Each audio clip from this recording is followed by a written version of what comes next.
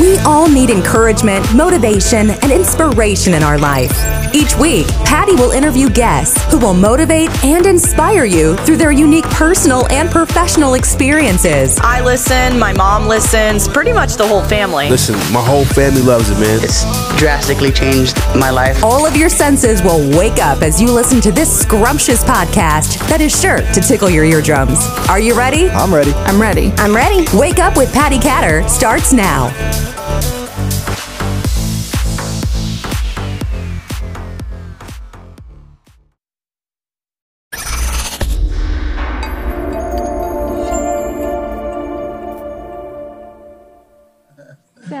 Hello, everybody. Thank you for tuning in to Wake Up with Patty Catter. I have a very special guest tonight, Cornelius Maxwell.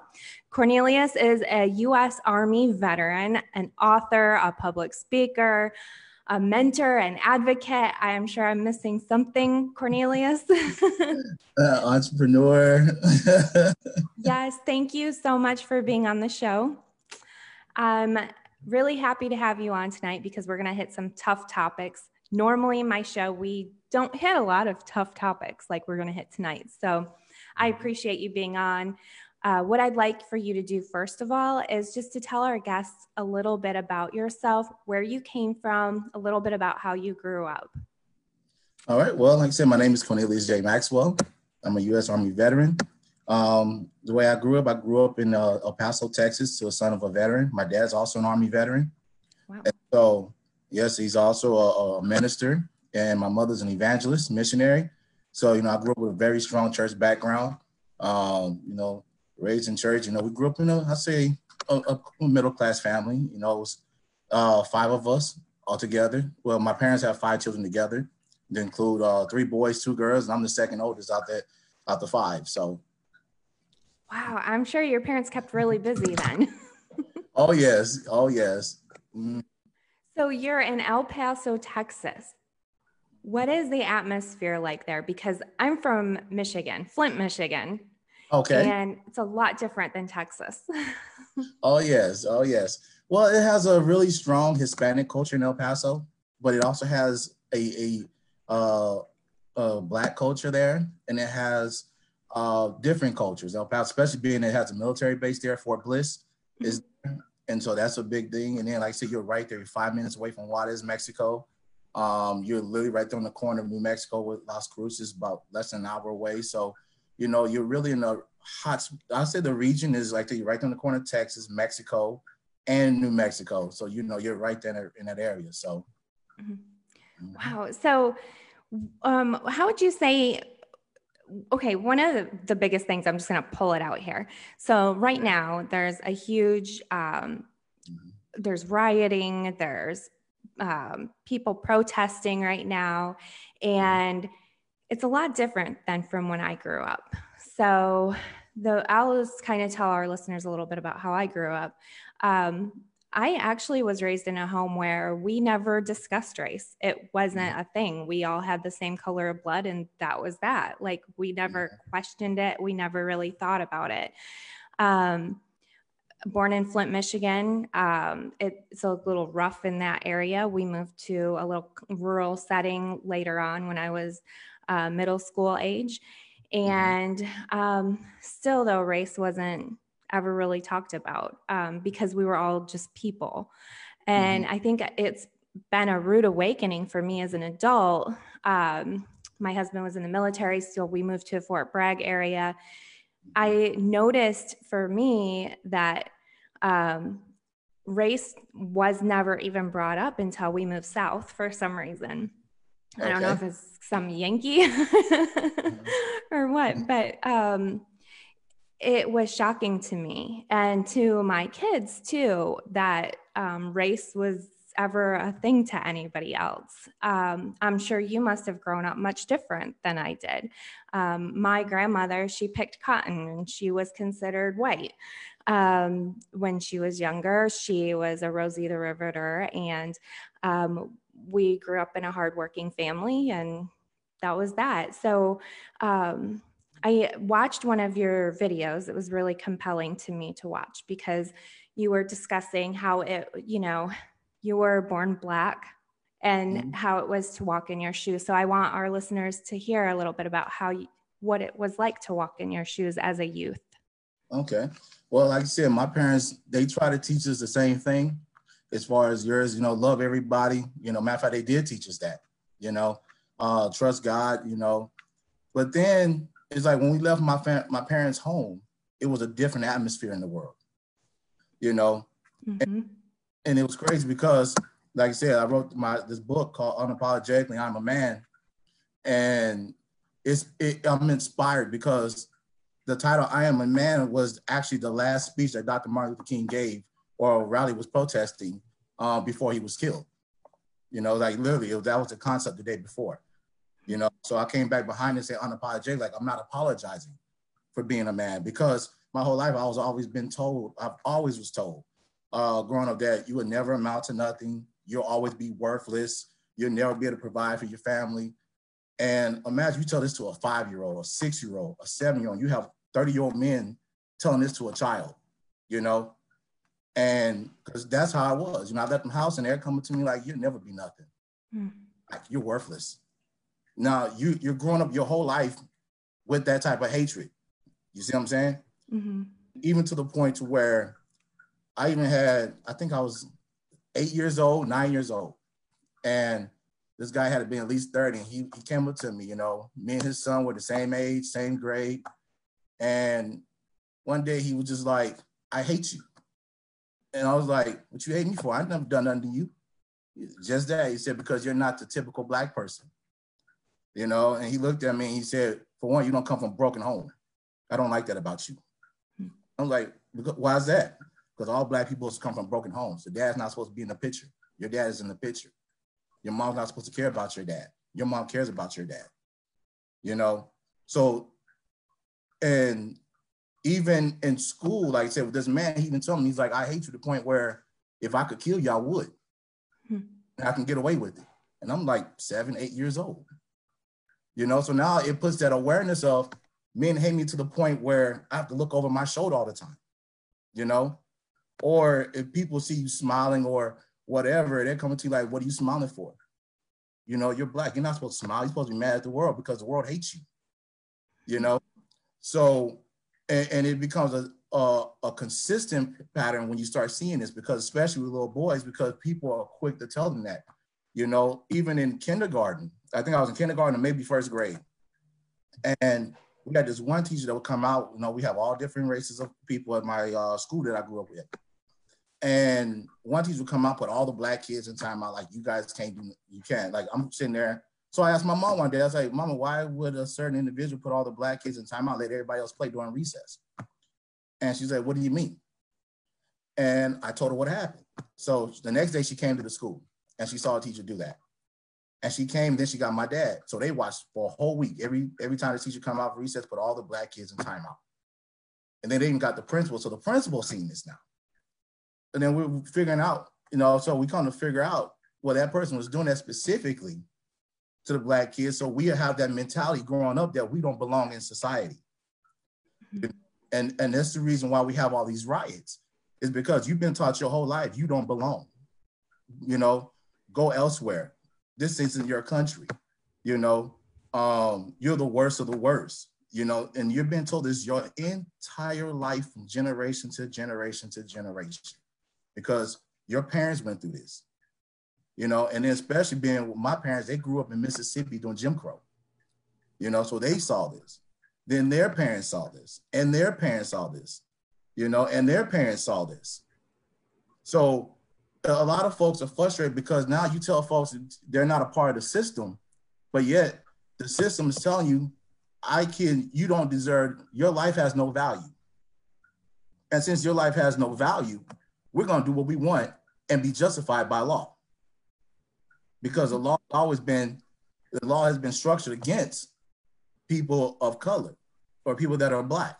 But for that reason, since the law has protected those in certain situations, now you have these youngsters, or even just, I wouldn't say youngsters, but just people in general now are frustrated. Because I heard my father's stories. I heard my grandfather's stories. I've heard my great-grandfather's stories. Then they tell me they're my great-great-grandfather's stories. So this is generationally. you know? And there comes a point where people get tired of being oppressed. People get tired of being mistreated. People don't like to be mistreated. So where do we come to a point to get to the point where we say enough is enough? Mm-hmm. And when you tell people they're not politically allowed to be a part of the system, because that's also comes with training. Because like I said, you know, we were trained, what was it, back during the slavery process, they would say, hey, you're not allowed to read. Then they say, well, you know, those things travel generations. Now that we're able to read, well, you weren't able to be a part of the political process, right? You had the Black codes and, you know, Jim Crow was preventing us from being a part of the political process.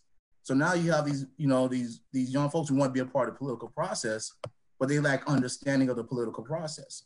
So, and this is just my perspective now. Mm-hmm. It is right or wrong, but it's just my perspective. And so they want to be a part of the political process. They want to have a voice, you know, they want to be heard, but don't know how to be heard. Mm-hmm.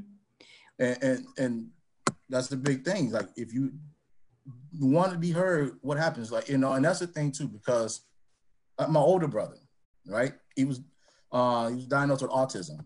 And so he doesn't speak, he doesn't sense danger, none of those things. So growing up with him, when he tries to speak, sometimes he gets frustrated, you know, and he'll get angry sometimes. You know, you see him yell or something, he'll run in circles, or because he's frustrated because he's trying to communicate, but he doesn't have the communication skills to say what's on his mind. Mm-hmm. And so, go ahead. Yeah, so I'm wondering, I was just thinking of myself, growing up, you know, women, we didn't have rights to vote a long time ago. And I actually was in a Native American class when I was in kindergarten, and my ethnicity is super diverse, all mixed up. I don't even know all, I mean, I've had DNA tests and it's still confusing to me. But a lot of people, I think, are frustrated with the whole system as well. But how can we protest peacefully and get our points across peacefully and teach our children? I think the biggest thing is the lack of people teaching their children the proper way, because you and I, our parents taught us right. Our parents taught us to love people regardless of color. Our parents taught us that we all bleed the same color blood. You were in the military, you fought next to all different kinds of ethnicities. You guys were fighting on the same team. What can we do, or what is your opinion on how can we reach these young people that are frustrated, but they're acting out angrily, and more people are getting hurt, and police are getting shot up? And I actually was a police reservist on the Saginaw Police Department. We were the #1 most violent city per capita in the nation. Mm-hmm. And my lieutenant commander is an African-American Black man and was the best commander that there could be. And I'll tell you what, we never had the race issue 20 years ago in our city, thank goodness.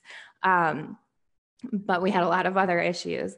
But I think we were reaching out to try to reach the youth, to let them know that not all of one group is a bad group. So not like that police officer that killed George was horrible. And he is, you know, he deserves to go down, in my opinion. And at the same time, not all police officers are bad. There's a ton of great African-American police officers out there, but now things are getting crazy in all different cities, and people are burning down buildings with, you know, I watched a newscast, I need to find it again, but there's an African-American that was sobbing because his business was destroyed. And he had said that it was his whole life. He worked very hard for that business, and now he has nothing because it was destroyed in the rioting. So how can we reach these youth? I mean, it's urgent. It's not like it can happen overnight either, but it needs to happen overnight. What is going to awaken this nation? Well, like I said in my book, I kind of hinted to it because I said it's a poetry book. And I figured that we have to make a change, but the change has to begin with actually America embracing the change. You know, Because first and foremost, when we create this whole racial caste system, anybody's read the book, The New Jim Crow, are very familiar with it, and it is break down to create financial wealth, right? But then you're excluding somebody else. So you're creating competition, but you have it rigged where you already have a loser set up in mind, So first off, we got to eliminate any ideas or any profitable sources that comes with the whole concept of racism, first and foremost, right? Because if you're making money off of it, you want to keep doing it. You see what I'm saying? Mm-hmm. So, and plus that's how you feed your children. So you're going to teach them that same negativity, that same hate, because you're making money off of it, And then let's look at the images on television and the radio. They give us a negative image all the time, So the fact that we have to change that image, and I think, Bill Cosby back in the 80s was doing a wonderful job when he was saying, with the Cosby Show, and he was showing that, as Black people, you can be a doctor, you can marry a lawyer, you can raise your family and have a big house. But then most of the stuff you see on TV is like, no, you can't be that. Mm-hmm. So yeah, that was one of my favorite shows growing up is the Bill Cosby Show. Yes. And the What's Happening, and there's no good TV shows on anymore. None. That's right. Because someone is making a profit off of that, and where there's chaos, someone's making a profit off of chaos, so we have to take away the profitable opportunities from that chaos, and then we have to support it by law, because let's look at Tulsa, Oklahoma. That was known as the Black Wall Street. They were successful, Black community, and they were doing well financially. They wasn't thugs. They had their own businesses, and that whole community had their businesses, and then what happened? The KKK came and they burnt it down to the ground, on top of killing almost 200, 300 people on top of that. And so the same thing happened in Florida, and this is what's documented in American history. So, like I said, I was raised in church, so I believe, and I was raised that you reap what you sow. The seeds you plant is the fruit that you grow. And this is the type of hatred that America has created towards people of color. And now it's coming back out because the same hatred has been spewed towards us. Now it's coming back out. But at the same time, these riots, not all the people that are rioting are frustrated. Some people are just race baiters, Mm-hmm. I've seen some videos online where some people were actually setting it up saying that they were with Black Lives Matter and they weren't even with the organization. Someone caught them. They spray paint tagging so they can get blamed for it as protesters. So, it goes, it's so much, and it's sad that it's so much hate, because you look at someone's like, oh, I just look at you and I hate you, but you don't have a reason to hate them. You don't even know them. And that's why Dr. King's I Have a Dream speech was so powerful, because he said, what did he say? Man should be judged by the content of his character and not by the color of his skin. And here it is almost 60 years later, and we still haven't got to that aspect yet, to that point yet, that you should judge an individual by what they do, what they say, how they maneuver, and not just from looking at their appearance. Do you have any kids? I do.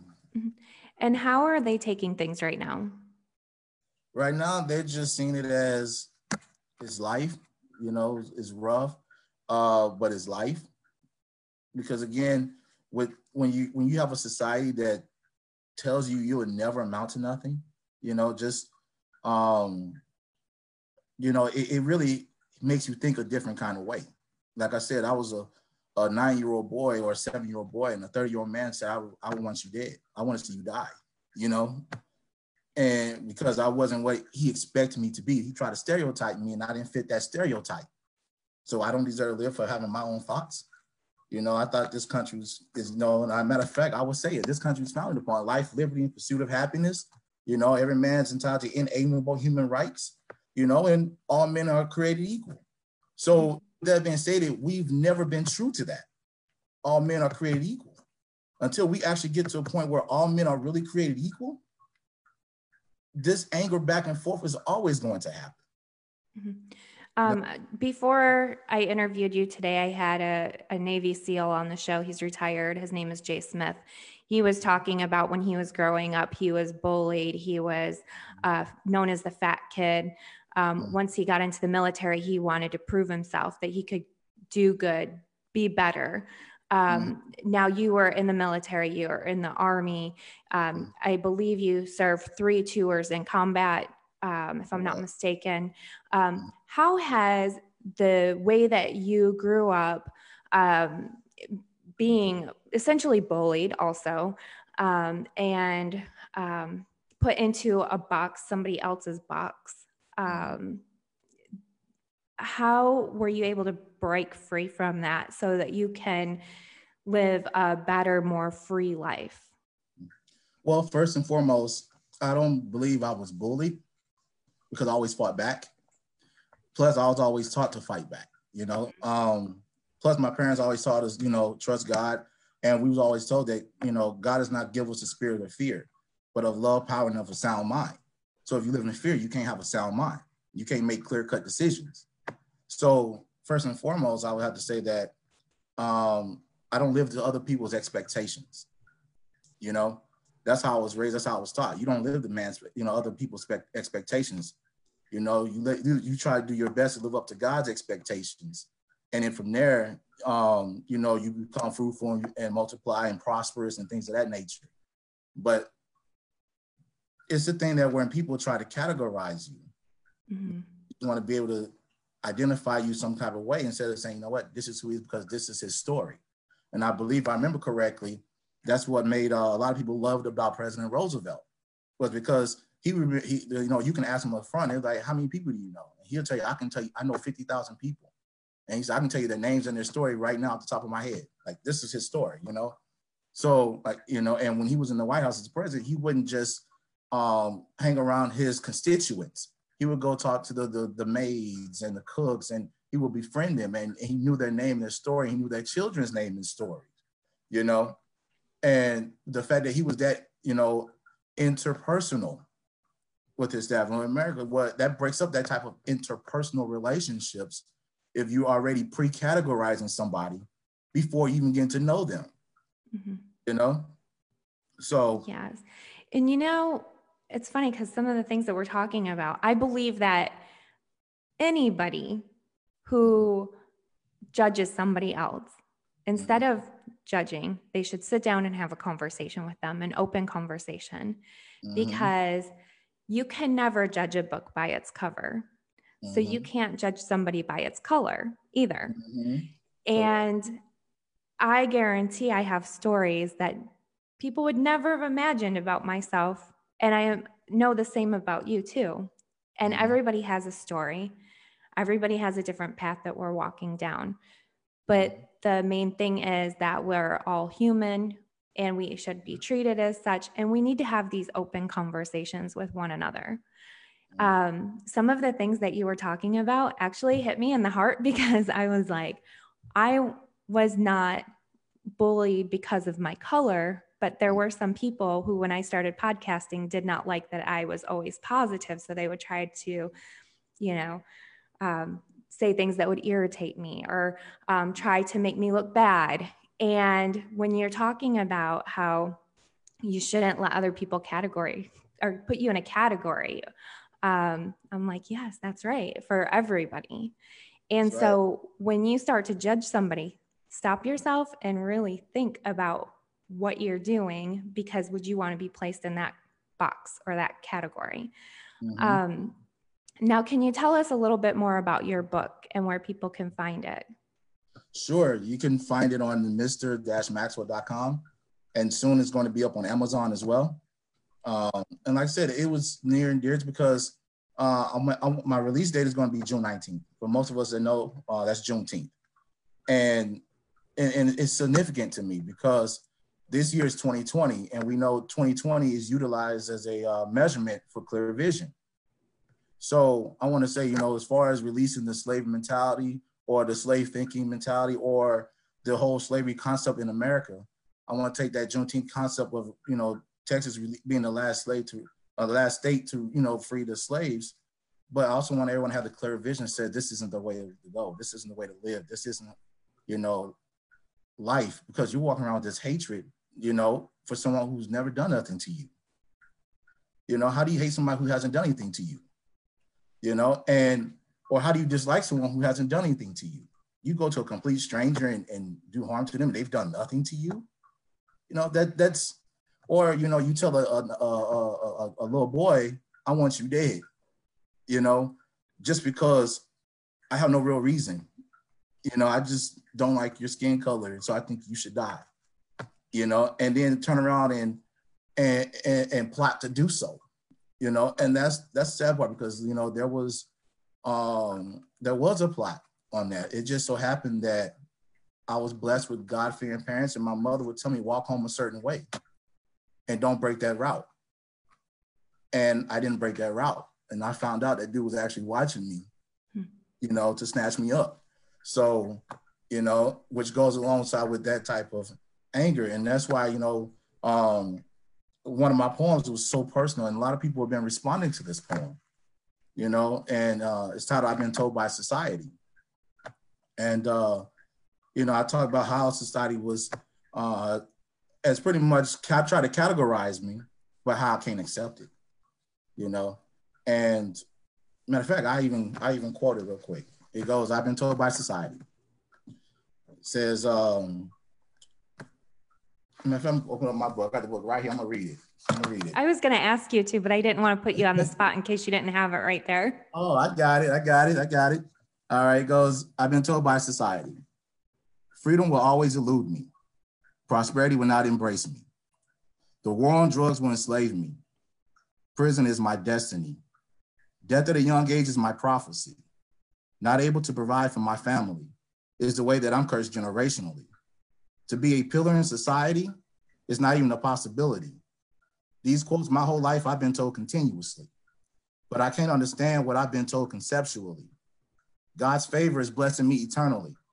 Can't measure my growth infinitely to defy the odds stacked against me perpetually.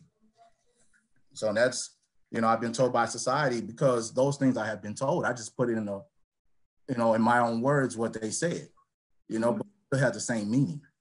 And I think those words can really resonate with many different groups. Mm-hmm. I mean, I know a lot of kids who grew up in poverty, and it didn't matter what color, but they were told those things because they were poor, because of where they lived, because of how they lived, that they were going to grow up to be just like their parents who were nothing, you know? So what I especially like about the poems that I've seen you put out so far is that they really can resonate with everybody. It just so happens to be that right now we're discussing race, but I think your book can really hit home to so many different people and so many different cultures. I have a really good friend, and he was very upset when the virus first came out. People were calling it the Chinese virus, but he didn't really mind that so much, other than all of a sudden some people started attacking Chinese people. And there was a problem in LA where he lives, and he was fearful for himself, you know? So, I mean, you can break it down to all different kinds of races, different kinds of people, religions, different categories. And what I love about you is you offer hope, mentorship. You offer helping hand. And I appreciate that. And I love how you're opening yourself so that people can learn if they shut their mouth for a minute and just listen and get to know you. And I encourage everybody who's listening to just take a moment and get to know your neighbors and get to the root of who people really are and not what they look like. Because we're all human and we all do bleed the same color of blood. Correct. And I like to add on to that as well. Like you said, we're all born human, you know, and so everyone loves to be treated with respect. So it comes back to the basic, the golden rule: treat others the way you want to be treated. Oh, no one wants to be treated inhumanely. So, you know, so while we have the mentality in this nation to say it's okay to treat a certain group of individuals inhumanely, you know, so like I said, it's all about that equality, you know, justice, being just, you know, a court system that's fair for, you know, everyone, you know, and that's where we haven't got to a place. And it's sad because here it is, you know, It's been hundreds of years and we're still here. We're here at this point, you know, and it's like we have to get to a point where we have to move forward, you know. Where do we move forward? And so even with my, you know, with my website, you know, I've set up a blog, and with the blog, I also want to create as a topic, a place of discussion, you know, with the Mr.-Maxwell.com blog. I want to, you know, I want people to actually come and bring solutions, you know, because part of the issue is our justice system, you know, our financial systems, you know, even our political systems. Like they're all based upon this. And we have to break that all the way down, because how do we grow as a nation, right? How do we grow as a nation? How do we prosper? You know, when this country's founded, you know, under the principles of trusting God and one nation under God, indivisible. Well, if you do wrong, you have to atone for it, you know, and atonement is a breakdown of forgiveness. Because if you're the perpetrator and you've done wrong, you have to come to a place where you have to forgive yourself for doing wrong. Plus you got to do right by the person who is your victim. Now, the victim, on the other hand, has come to a place of getting over the shame and guilt of being done wrong, and develop a place where you can develop redemption for the perpetrator, right? Where America's never came to that point where we try to heal our victims and establish redemption for our perpetrators. And that's where we failed at. And that's where we lack the concept of forgiveness or atonement, because we have to atone some way or another, you know, and we have to literally come together and say, we have to build here. We have to build at, you know, point A, we have to build in point B, we have to build in point C, and we have to build to the point where we all can come to a point of forgiveness on that level, where we actually growth, because that's where growth takes place at. Without it, you know, if you've done something wrong, everyone's done some, you know, wrong here and there. You know, we've all failed to abide by a principle or a standard. So, but then you don't stick to that. Well, I messed up, so I'm just going to keep messing up. You don't do that. But that's what I'm doing. And it's just it's like a snowball. Like, you did this, so I'm going to do this. Well, yeah, you did this. Now I'm doing this. Correct. And it's like, you guys got to all stop and take a breath. And then let's talk about it. Yes. And that's what I want to do, is educate the people through my book. But I'm using the concept of poetry, because I know poetry inspires and is thought-provoking. And I want my words to be thought-provoking, you know, and I want to inspire. My life's mission, my life's goal is to be able to impact and help as many people, as numerous as the stars in the sky, you know? So I want my words to do that, you know? And I wanted to make sure I said them, you know, I said my words eloquently. You know? And that is another thing I really love about you, because I'm very careful of who I put on my podcast. And one of the things that I really respect about you is when you disagree with somebody about something, you don't just start throwing names at them. You don't start calling them names and threatening them. And you just kind of explain your viewpoint and you leave it as that. And that, to me, speaks more powerfully than somebody who is going to tear other people down because they are thinking one way. That's not a good way to win someone over.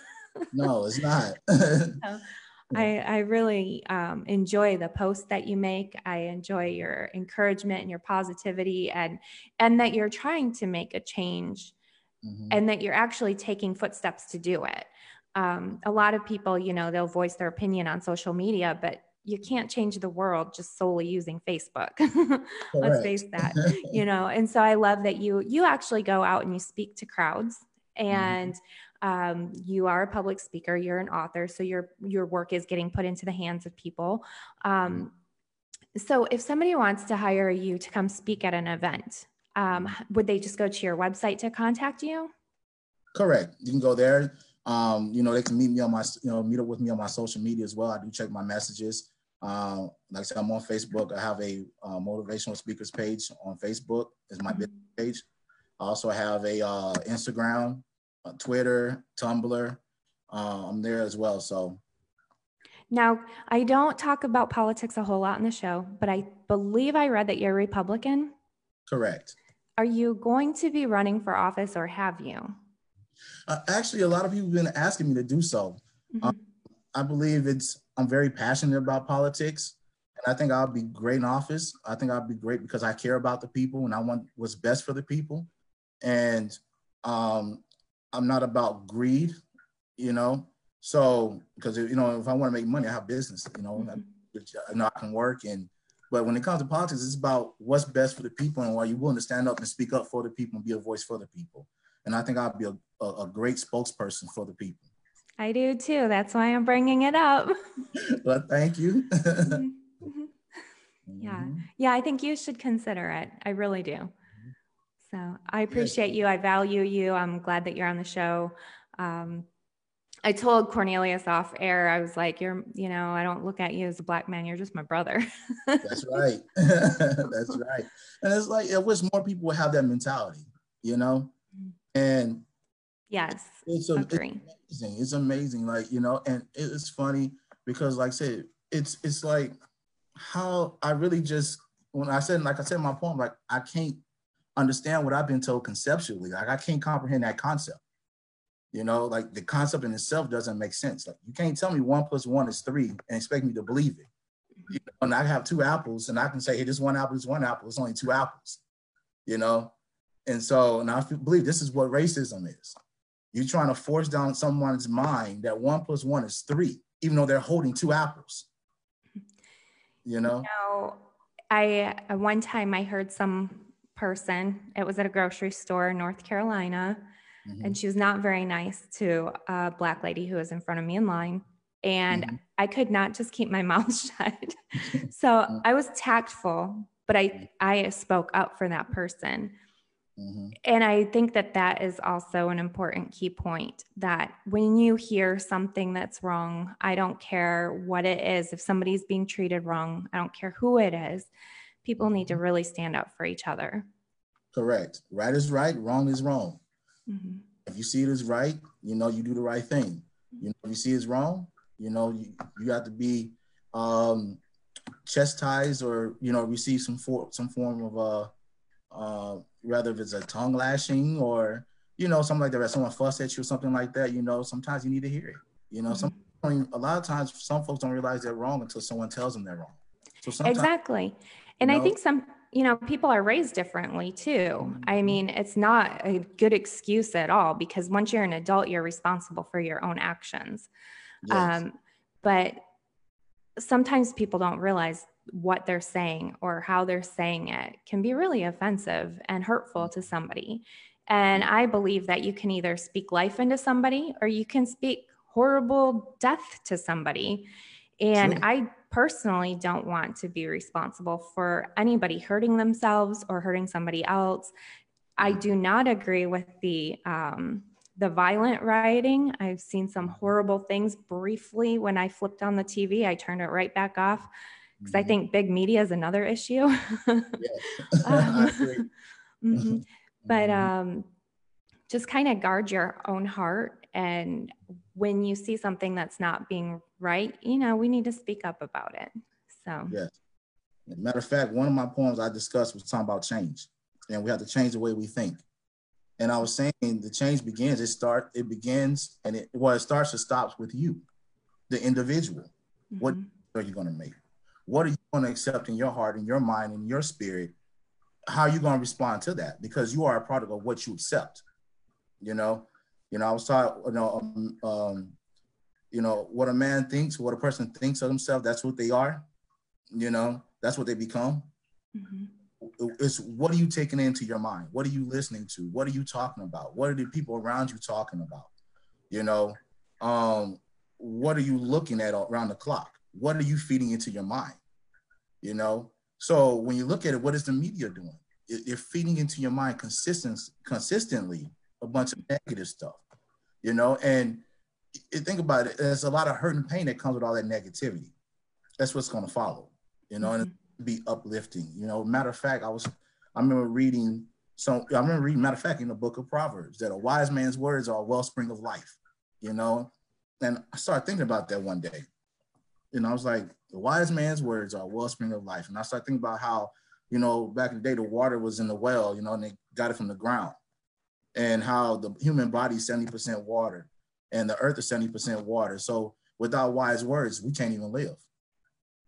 And we have to, so are you really embodying yourself with that concept of accepting wise words and being around wise people? Because that determines the value of what comes out of your mouth and what comes out of what's in your heart. Because, you know, the treasures of a person's heart, they will speak with their mouth, you know? So what you take in you eventually is going to come out. You can only be fake or fraudulent for so long before the truth comes out, you know? And that's another thing. We have to untrain this way of thinking because it is poisonous.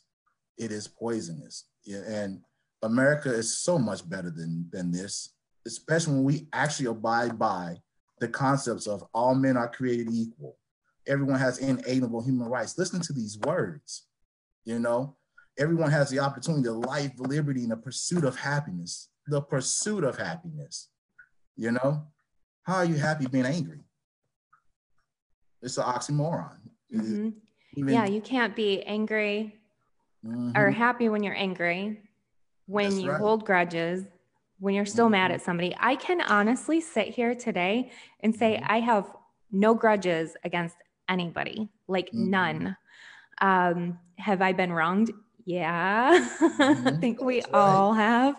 But you know what? Like, I have forgiven them. It doesn't mean you have to be stupid and let them keep repeating offenses. That's right. But yeah, that's definitely some wise words from you. So thank you. Oh, yes, definitely. All right. So one more time, your social media outlet so everybody can go and check it out. All right. You can catch me on Facebook, at Mr. Cornelius J. Maxwell, which is my business page, or you can see my personal page, Cornelius J. Maxwell, Twitter, Instagram, Tumblr, and as well as my personal page, Mr.Maxwell.com. You know, and I will be posting like more so I'm doing. I got my veteran advocacy there as well. See there, as well as, you know, my book here and things of that nature. Like I said, I just want to help people in a nutshell. That's my life's goal. That's my life's mission, is to be a pillar in society. But that's just me, because my father was the same way. You know, I'm seeing as a kid growing up, and I say this story a lot, you know, where, you know, we was coming, you know, we're leaving church and my dad's in his suit, and he'll see someone on the side of the road and he'll take his suit jacket off and throw it on the ground and treat his suit jacket like it's a towel, you know, on the ground as he's sliding on the other folks' car and, you know, and stuff like that. And it made me think a certain kind of way about what it is to be a servant, you know, because in the end, you know, if we have that mentality that we're all here to serve one another, whether it's with your words, whether it's with your hands, we're all skilled. We all have a skill at something. It's a matter of mastering your skill in the form of service. And what kind of legacy you're going to leave. That's big for me lately, is how are people going to remember me when I'm not here anymore? Because I want to make a difference in history. And I want to leave my mark. And I think that you're very much like that. Yes, very much so. I talk a lot about legacy in this book. I discuss legacy and destiny and anointing. So, you know, to be chosen and to have a destiny and to live in that destiny and to understand and embrace, you know, the anointing of one's destiny. You know, I do discuss that, and it's like I said, the book is very thought provoking. It's very powerful. I've been working on this book on and off about 5 years, on and off, you know. And so I made sure I was very careful but at the same time, I wanted to be true to myself. And so I said, I put a lot of thought into it, even from the release date to the cover, because the person who painted the cover, her name is Lorna Renee. You know, she's the artist, and she's also my mother. So, you know, So I gave her the concept of what I wanted on the cover and what the book was about. And then she was creative do an oil painting on the concept that, you know, that she chose. You know, and I asked her, you know, this is just what I want to do. Just, you know, you're the artist, you're creative, you know, in just 100%, whatever you come up with. And I looked, and when she gave it to that cover, I was just like, wow, that is, wow. So, you know, I'd like to thank her for that, you know, for helping me out. And I'd like to thank also LaMax Marketing, which the CEO is my younger sister. Her name is LaWanda Maxwell. You know, she's marketing. She's also a marketing professor as well. I also like to thank Delisa Trussell, who is the CEO of Leaked from My Pen. She helped me with the publishing because I had never published a book before. So she helped me side by side. And she's also a vet. So awesome. And so, and it's a project that I believe is near dear to my heart. And I think it would inspire and impact lives for generations to come. And that's what I want. That's really my overall goal in life. And that's why I wanted to leave in these words, was to impact generations to come. Thank you so much, Cornelius, for being on the show. It's been such a great time just talking with you and picking your brain. And I think that our conversation will go very far. I think that it will provoke a lot of thoughts from people. So thank you. Thank you. Yes, and thank you for having me. It's been a pleasure. It's been an honor. And, like I said, we're making a difference, and that's what's most important. And we want our words to do that. And, I really appreciate that. And I really appreciate that about you, because that's what your platform is built upon, and I have the utmost respect for that. So thank you. Thank you. Thank you, everybody, for watching. And I hope you all have a good rest of your week, and that you all just kind of take some time and think about some of the things that we said tonight. So thank you.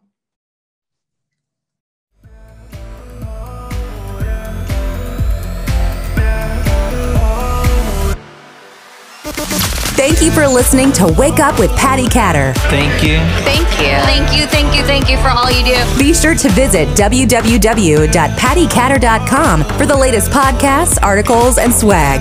Also, be sure to follow Patty on Instagram, Facebook, and Twitter at Patty Catter.